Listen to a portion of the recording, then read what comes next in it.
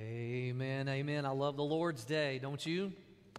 I love the Lord's Day where we make a priority out of worshiping together above anything else, above any other worldly activity, above family, above friends, above hobbies and vacations, above sleep, above everything. The Lord's Day is the day where we say, this is when we're going to worship, and this is when we're going to sing, and this is when we're going to hear the Word of God preached.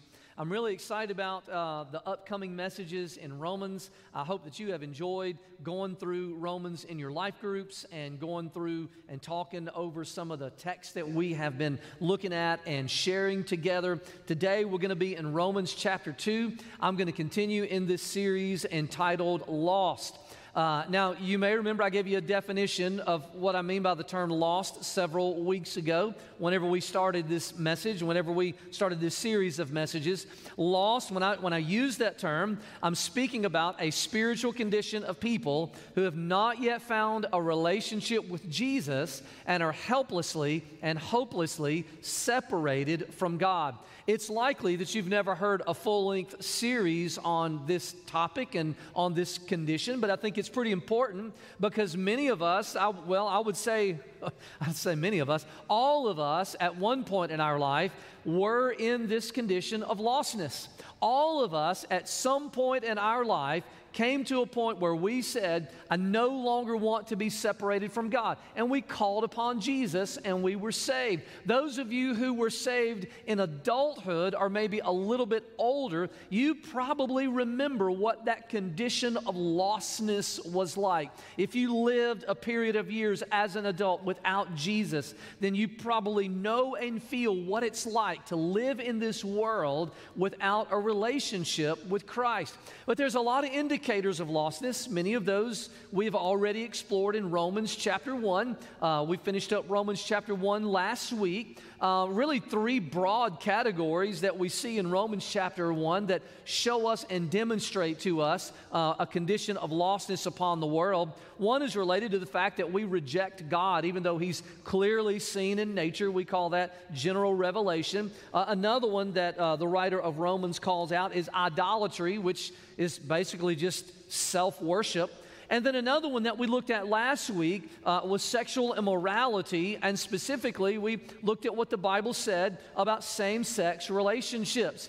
And I almost feel like that as the Apostle Paul began to write Romans chapter 1, and he began to outline some things that were indicators of lostness, I almost feel like he scratched his head and said, you know what, I'm going to spend the whole book going through things, so let me just give a summary.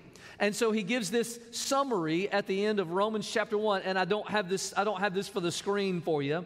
But he basically just, he talks about all manner of unrighteousness and evil and covetousness and malice and murder and strife and deceit and maliciousness, gossip, slanders. I mean, all of these different things that he names as indicators of lostness. But there's one today in chapter 2 that he spends a lot of time on that is an indicator of lostness. And I would even say that this particular sin that we're going to talk about is one that has really kind of infiltrated Christianity. It's a sin that we see in lost people. It's a sin that we see in those of us who even love Jesus. And we're going to talk today about the sin of hypocrisy. Hypocrisy. Romans chapter 2, verse 1 through 11 talks about God's righteous judgment. And that's the title of my sermon today, is God's righteous judgment. And we're going to see today that usually whenever judgment is seen in us, that it's more of an hypocritical judgment and not the judgment of God. Well, let's see what God's Word has to say about it today. Romans chapter 2, we're going to start reading in verse 1. And I want to invite you to stand with me as we give full attention to what God's Word says today. Romans chapter 2, verse 1 through verse 11. Therefore, you have no excuse, O man, every one of you who judges. For in passing judgment on another, you condemn yourself, because you, the judge, practice the very same things. We know that the judgment of God rightly falls on those who practice such things. Do you suppose, O man, you who judge those who practice such things, yet do them yourself, that you will escape the judgment of God? Or do you presume on the riches of His kindness and forbearance and patience, not knowing that God's kindness is meant to lead you to repentance? But because of your hard and impenitent heart, you are storing up wrath for yourself on the day of judgment, when God's righteous judgment will be revealed. He will render to each one according to his works. To those who by patience and well-doing seek for glory and honor and immortality, He will give life. For those who are self-seeking and do not obey the truth, but obey unrighteousness, there will be wrath and fury. There will be tribulation and distress for every human being who does evil, the Jew first and also the Greek, but glory and honor and peace for everyone who does good, for the Jew first and also for the Greek, for God shows no partiality. Father, today we stand upon the authority of your word. We know that everything that you have given us in this book is true. We believe that it is all divinely inspired. We believe that men spoke from God as they were carried along by the Holy Spirit. And Lord, through the simple, basic, interpretive, plain reading of these texts, we believe that we find truth. And we pray, God, that you would speak to us today. And we ask it in Jesus' name. Amen. Thank you. You can be seated. About 10 years ago, there was a book that came out entitled Unchristian. And if you want to go read that book, you can. It's a fairly good book. And basically, in this book, the writer says, after they surveyed a lot of people who were not Christians, they surveyed a lot of people who you and I would term as lost, and asked them, what's your perception of Christians? And one of the main perceptions of us, of people who are lost, one of the main perceptions that people have of Christians, people who are not Christians, have of us, is that we are hypocrites. Now, I take issue with that a little bit because I believe that in the church of God, you find some of the most wonderful, beautiful, incredible, godly people on the entire planet. I believe that God's people are marvelous. I believe that some of the most righteous people that you can find, I believe that the most godly people that you will find are people that gather on Sundays and worship. But we also know that we struggle with sin just like everyone else. And the sin of hypocrisy is no different. We do know that, and the reason I take issue with this particular study that I'm referencing is because it's almost as if it's automatic. If someone is an unbeliever and you're a believer, it's almost automatic, well, that person must be a hypocrite. And I think that that is unfair. But I do think that it is justified for us to think, okay, is there hypocrisy in me? And I think certainly we can point that out in ourselves at times. So here's a definition of hypocrisy that we're going to look at today. Number one is pretending to be righteous when you're not, like an actor. And we all know what this means. It's the person that they kind of pretend to be a Christian, they pretend to be moral, they pretend to have a spiritual life, but really underneath, they really don't. And what's worse, they know it. They're just playing a part, they're just playing a role, just like an actor that we would see on the movie screen, where they're not really that person in real life, they're just playing a role. Another definition of hypocrisy, the one that we're going to really focus on a lot more today because it's really the idea in our text, is number two.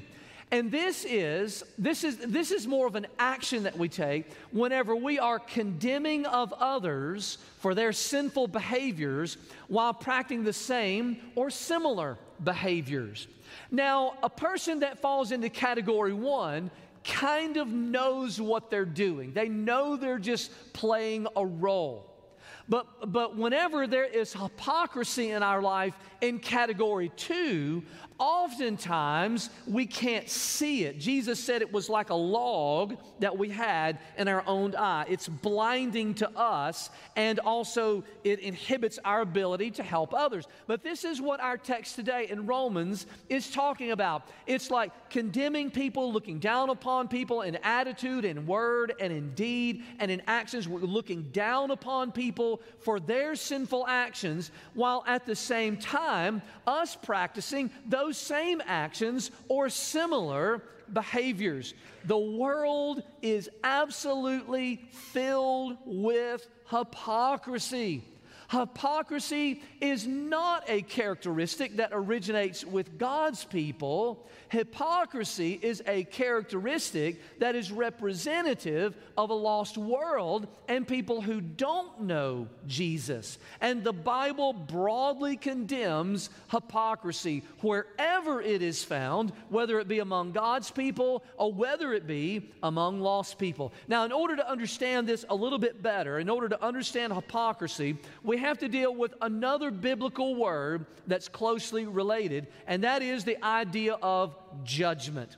In Romans chapter 2, verse 1 through 3, and also in verse 5, we don't really see the term hypocrisy used very much, but what we do see is we see the term judgment and judge that is used over and over and over in these verses. This word and these verses kind of introduce the theme of what the writer of Romans is talking about. 7 times this word is used. So what would be a definition of the term judgment? Here it is. A critical opinion formed through close examination and scrutiny that leads to condemnation and sentencing. Now, that's not rocket science. We know that this is obviously the purpose of criminal court systems as they carry out the due processes of law. Obviously, we get the idea of a court and being in a place where there's going to be a critical opinion that's going to be formed of the defendant. The defendant's the one that's on trial, isn't that right? The defendant. There's going to be a critical opinion that's formed of that person. There's going to be examination. There's going to be scrutiny. There's going to be evidence. And in the end, if the person is found guilty, there's going to be condemnation and there's going to be sentencing. Now, human beings are experts at being spiritually judgmental. And I don't really have an explanation of this other than just that we're sinful by nature.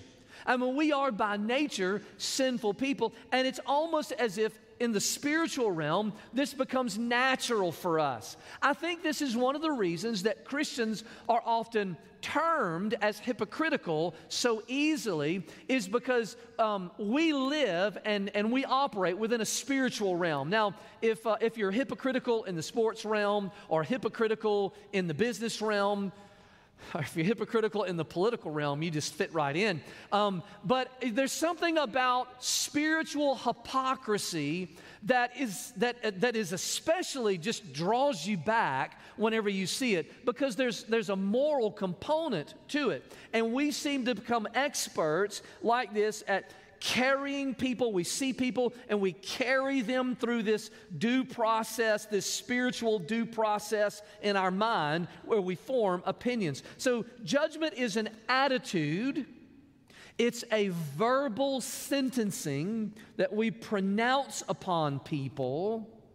And I suppose we've all encountered people that have been this way. I suppose we've probably all been this way at times, and probably we have all encountered people like this. A lost world is full of judgment and full of condemnation. But listen, judgmentalism in the human heart is not a sign that a person is righteous. Rather, it is a sign that a person is sinful and maybe even lost. Jesus gave a command about this in Matthew chapter 7, verse 1. Jesus said, "Judge not." That is a command. Jesus says, judge not. And he even gives this warning. He says, you better be careful. He says, not only am I telling you not to judge, but if you do judge, you're going to be judged. Now, we don't know if he means by man or if he means by God, possibly both. But Jesus gives this clear command, do not judge.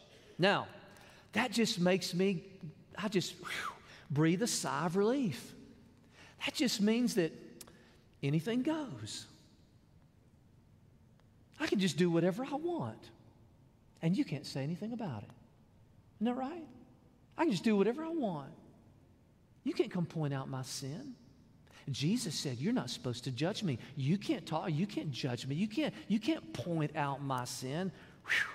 Man, I feel good now. I can just go do whatever I want. And none of you can say anything about it because Jesus said, you can't judge me. Is that right? Well, that can't be right. I mean, that can't possibly be what Jesus means here. That can't possibly mean what the writer of Romans is saying here. I mean, the Bible is clearly full of examples where godly people confronted people over their sinful behavior. In fact, we have record of all types of instances where God personally sent people to go confront other people over their sin. The prophets in the Old Testament, man, these guys were savages. I mean, they just, and I mean that in, I don't mean that in a, I mean that in a, I'm sorry. They were militant. They were militant. They were savage in the way that they were rigorously pointing out sin. Remember this guy named Amos? Man, go back and read the book of Amos. Amos does a tour of nations. And he says, for 3 sins of Damascus and for 4, for 3 sins of Syria and for 4, for 3 sins of Israel and for 4, for 3 sins of Judah and for 4. I mean, he does a tour of nations and he points out the sins of every nation almost in the known world. And remember Nathan the prophet? Remember Nathan the prophet whenever he went and confronted David with his sin? And you remember what David said? Don't judge me. Oh, no, I'm sorry. That's not what he said. David obviously accepted that rebuke from David. Paul confronted Peter in Galatians chapter 1. You remember that? Paul went to Peter and he said, hey, you're not walking in line with the truth. You're not being bold. Go back and read about that. But Peter, remember in Acts chapter 2, Peter confronted the Jews for crucifying Jesus. And speaking of Jesus, Jesus personally spoke harshly to these religious leaders, what you and I would consider to be like pastors. He spoke harshly to them because of their sin, even calling them names. He called them snakes. He said they were whitewashed tombs. He called them children of hell, blind fools, blind guides. Listen, if it's judgmental to simply point out sin, then Jesus was a sinner. And we know that that can't be. You can't really even share the gospel without pointing out sin because people can't get saved unless they acknowledge their sin. Just like that Bible verse that we read earlier, if we say we haven't sinned, we deceive ourselves and we don't live according to the truth. So obviously, we know that we're supposed to point out each other's sin. In fact, just like the Bible says, Jesus commands us not to judge, the Bible also commands us to point out each other's sin. Matthew chapter 18, verse 15 says, if your brother sins against you, go tell him his fault. Just go tell him. This is an obvious of pointing out sin when someone has done something that they shouldn't do. We can't grow in holiness if we don't point out each other's sin. We can't be disciples. We can't grow and be the people that we're called to be unless we take a responsibility to go to one another and say, hey, here's a problem that I see in your life, and here's something that maybe you need to think about and pray about. So, what does judgment mean? What does it mean to judge? What is Jesus talking about when he says, do not judge? What is Romans chapter 2 speaking about whenever it talks about this sinfulness of judgment? Well, you know the answer. It's hypocritical judgment. This is something that is completely different than pointing out the sin of another or calling out the sin of another. Hypocritical judgment is spelled out clearly. Basically, it says you're judging, you're pointing out sins, you're condemning, but yet at the same time, you're doing the same things. You're practicing the same things, but yet you're being harsh with another person for practicing those things. This is hypocritical judgment. So this is seeing the sins of others, but not your own sin. And simultaneously feeling this sense of self-righteousness, this sense of self-justification, this sense of God is with me, this sense of God approves of me. But yet you're practicing the same thing that you're saying that the other person is getting God's disapproval. That is clear hypocrisy. And this, again, hypocrisy is condemning others for their sinful behaviors while practicing the same or similar behaviors. That is what it means to be judgmental. That is what Jesus said don't do when it comes to do not judge. So that verse that Jesus, that I quoted from Matthew chapter 7, I only gave you the first part of it, where Jesus said, judge that you be not judged. There's actually a lot more to those verses. And verse 2, it says, for with the judgment you pronounce, you will be judged, and with the measure you used, it will be measured to you. And then I love this illustration. We use this a lot. It says, why do you see the speck that is in your brother's eye, but don't notice the log that is in your own eye? How can you say to your brother, let me take the speck out of your eye, when there's a log in your own eye? And Jesus uses our word. Jesus actually used this word a lot. He said, you hypocrite. And then he gave a process. He said, look, take the log out of your own eye, then you will see clearly to take the speck out of your brother's eye. So the first part of the verse, Jesus says don't judge. The second part of the verse basically leads to pointing out and helping other people with their sin, but making sure that you deal with yours first and see yours clearly first, and not looking at other people through a sense of self-righteousness. You see, do not judge doesn't mean anything goes, doesn't mean don't point out sin. Do not judge means don't be a hypocrite. I love Galatians chapter 6, verse 1.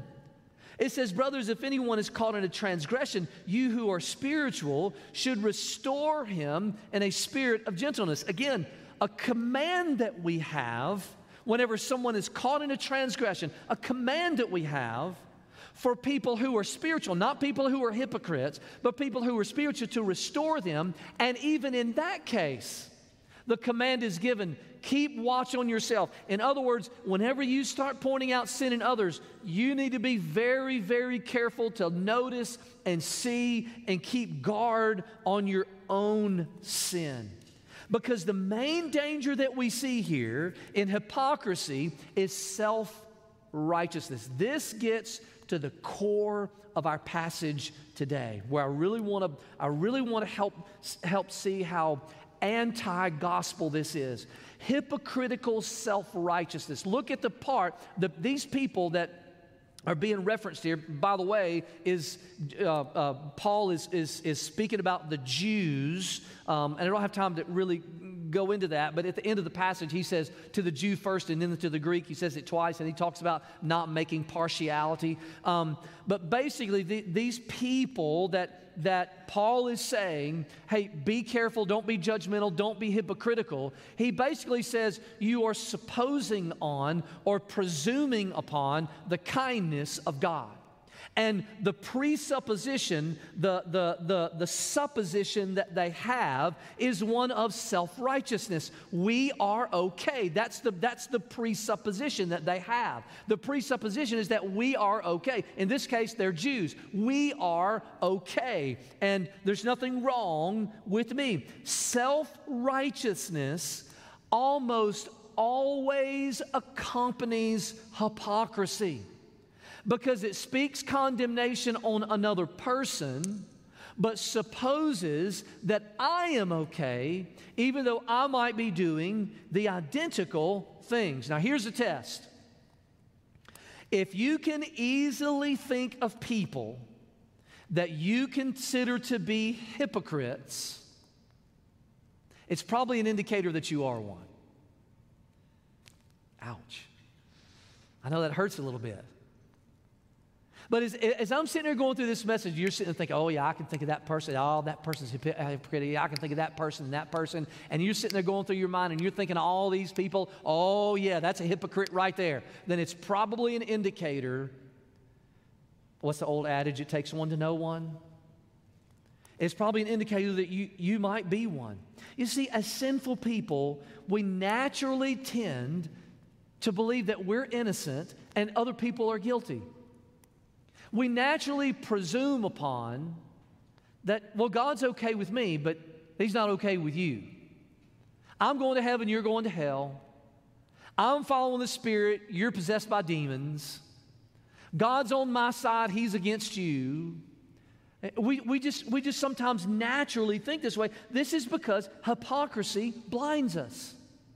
Jesus said it's this log in your eye. He says you can't see clearly because you've got that log in your eye, and you can't really see others clearly. You can't really see yourself clearly. And I love verse 4. Verse 4 has always captivated my imagination. It says that God's kindness is meant to lead you to repentance. The Lord had been so kind to the Jewish people. He had been so kind to them. He had blessed them. He had preserved them. He had done all types of things for them.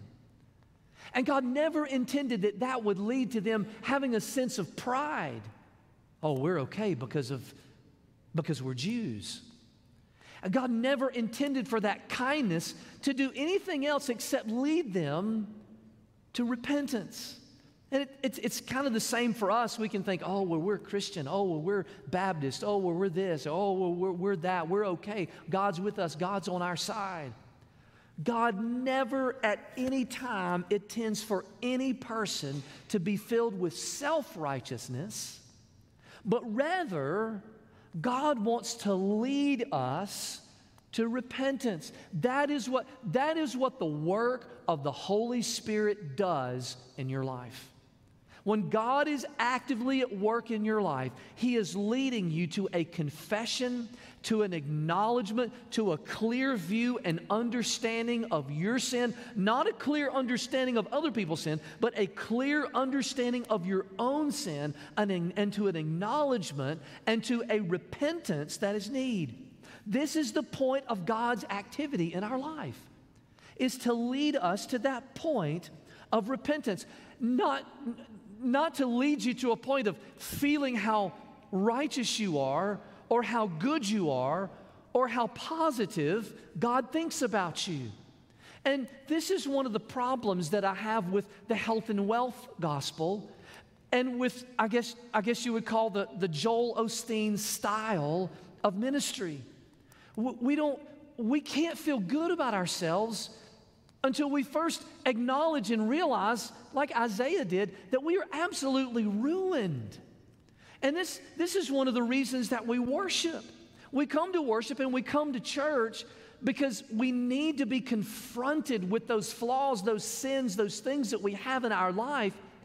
And then through that, after we repent, we get something better than health and wealth. We get something better. We get joy. We get peace. We get a reconciliation with God. We become right with Him. And that's what we're after. Whenever we worship, we're not just trying to come and gather and feel good about ourselves. We're trying to come and gather and see where we need work. And I mean, that's why you go to the hospital, right? You don't go to the hospital with a broken leg just so the doctor said, oh, you're doing great. Get out there and go get on the football field. Oh, you're awesome. Don't worry about that leg. That's not why we would go to the doctor, the hospital, or whatever. It's not why we come to church. We want to see those things that are keeping us from an abundant spiritual life that God has called us to. And we want to deal with them. And we want to show them to each other whenever it's necessary, whenever it's appropriate. We want to certainly be honest with God about these things so that we can repent of those things. You see, there's only one perfect judge. There's only one. And God is the only righteous judge. I don't have time to really go into Romans 2, 5 through 9. There's a lot of good stuff here. But this speaks about God's eternal judgment. God is the one true judge. His judgments are always just. They're always right. They're always true. They're never, ever, ever hypocritical. But there's some things here that talks about a person that is hypocritical, or just about a person in general that doesn't want to acknowledge sin. Rather than being repentant, the Bible says they have a hard and impenitent, how do you pronounce it? Impenitent? Am I saying that right? I should have gone on Google pronunciation and figured out how to done that right. It's the opposite of being repentant. He says that basically they're hoarders. We have any hoarders in here? Maybe some things that you like to collect. The Bible says they're hoarding something, that they're storing up wrath. And there are the full gamut of words of judgment and wrath that's reserved for a person who says, I'm not going to acknowledge and repent of my sin. Wrath, fury, tribulation, distress, judgment. These are words that are used towards people who say, I'm not going to acknowledge my sin, and I'm not going to repent and turn from my sin. And this is one of the things that happens. But contrary to that, the Bible says that we can have eternal life. And it says according to works. Please don't get hung up on that. This is not works-based salvation. This is not go do good, be good, and then you can be saved. No, these are works that result from salvation. See James, the book of James, chapter 2, when he talks about faith without works is dead. In other words, there's got to be results to our faith. And that's what this is talking about. And he's talking about eternal life. There's a lifestyle of having a soft heart, of seeing our sin, of acknowledging our sin that we live, that brings the joy that we're looking for, but it calls for repentance. So how do we respond when God shows you your sin? Or whenever someone in the body of Christ shows you your sin, how are you to respond? Listen, repentance is the cure. Repentance is the cure. Repentance is the response that a lot of people miss. A lack of repentance is going to keep a lot of people out of heaven. A lack of repentance is going to keep a lot of people who are religiously educated, who come to church all the time, who know sound doctrine, who grew up. A lack of repentance is going to be the thing that's going to bring a lot of religious people out of heaven. There is no salvation without repentance. We have to turn from our sin. We can't embrace the cross and the Jesus that died for sin while at the same time continuing to cling to our sin. It's called repentance. And so the first thing that we do is we have an awareness. We say, okay, I see that I've sinned. Maybe that's where some of you are today. Maybe some of you are like, okay, I'm in a position now to where I'm just now seeing my sin. Maybe you're not in a relationship with Jesus today. And maybe through this message, and maybe through some of the songs that we've sang, and maybe through some of the circumstances or situations in your life, you've come to a point you're like, okay, I see it. I see that I'm wrong. I see that I'm a sinner. I see these things in my life. Well, it's not enough just to see it. There's something else that has to happen in your life. There has to be the spirit of conviction that comes upon you. In other words, you can't just say, okay, I'm a sinner, but so are you. That's fine, I'm a sinner, but so are all these people out here are sinners. And the Bible says all have sinned. There has to be more than just an acknowledgement. There has to be this sadness, this guilt that we have before God where we say, I'm a sinner, and I don't like it anymore.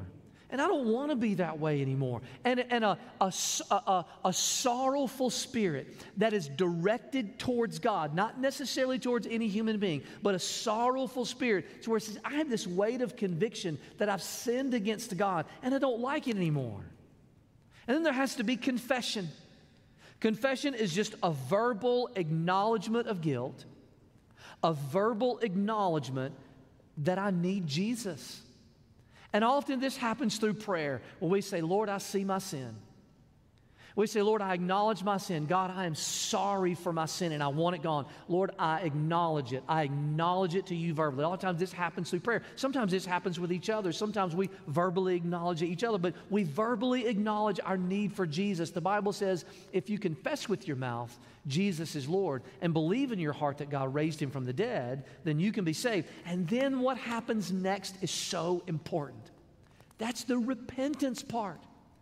Repentance is a change of mind, a change of heart, and a change of direction. Y'all have heard me explain this many times. Repentance is, I'm going in this way. This is the way that I'm thinking. This is the way that my heart is drawn. And these are the actions and the lifestyle that's taken me there. Repentance says, nope, I'm changing my mind. I want this instead. I'm changing my heart. I'm going in this direction now. I'm changing my walk. I'm repenting. I'm going in a different direction. There is no salvation without repentance. You don't find it anywhere in the New Testament. There's not one single person in Scripture that ever got saved without repentance.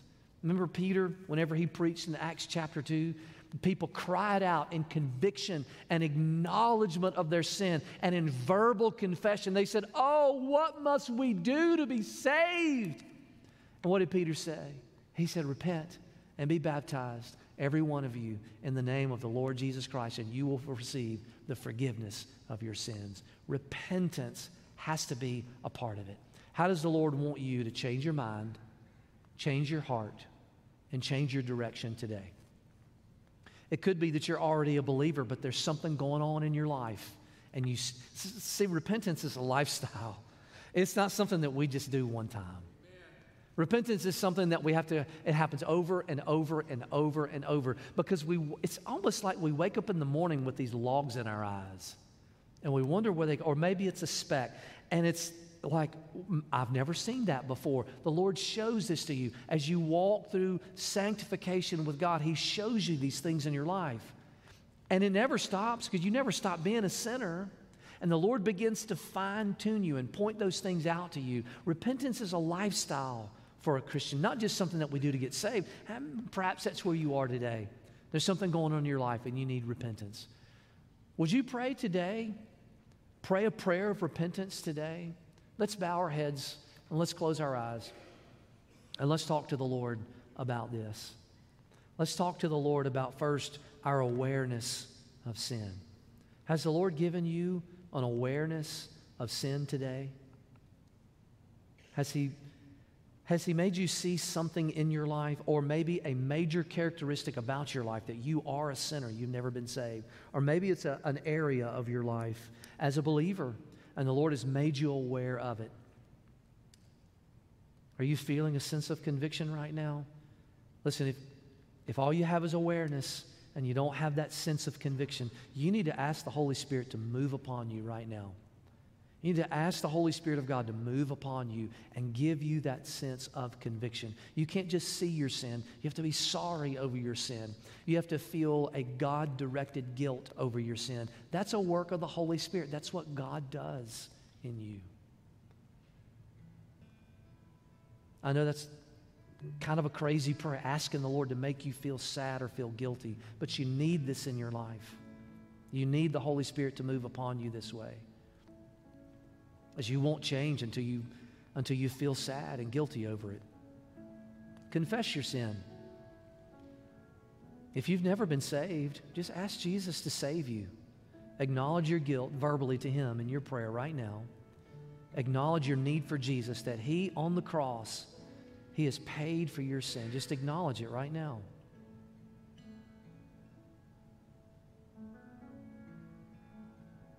Make a commitment right now to walk in repentance, rather than have a hard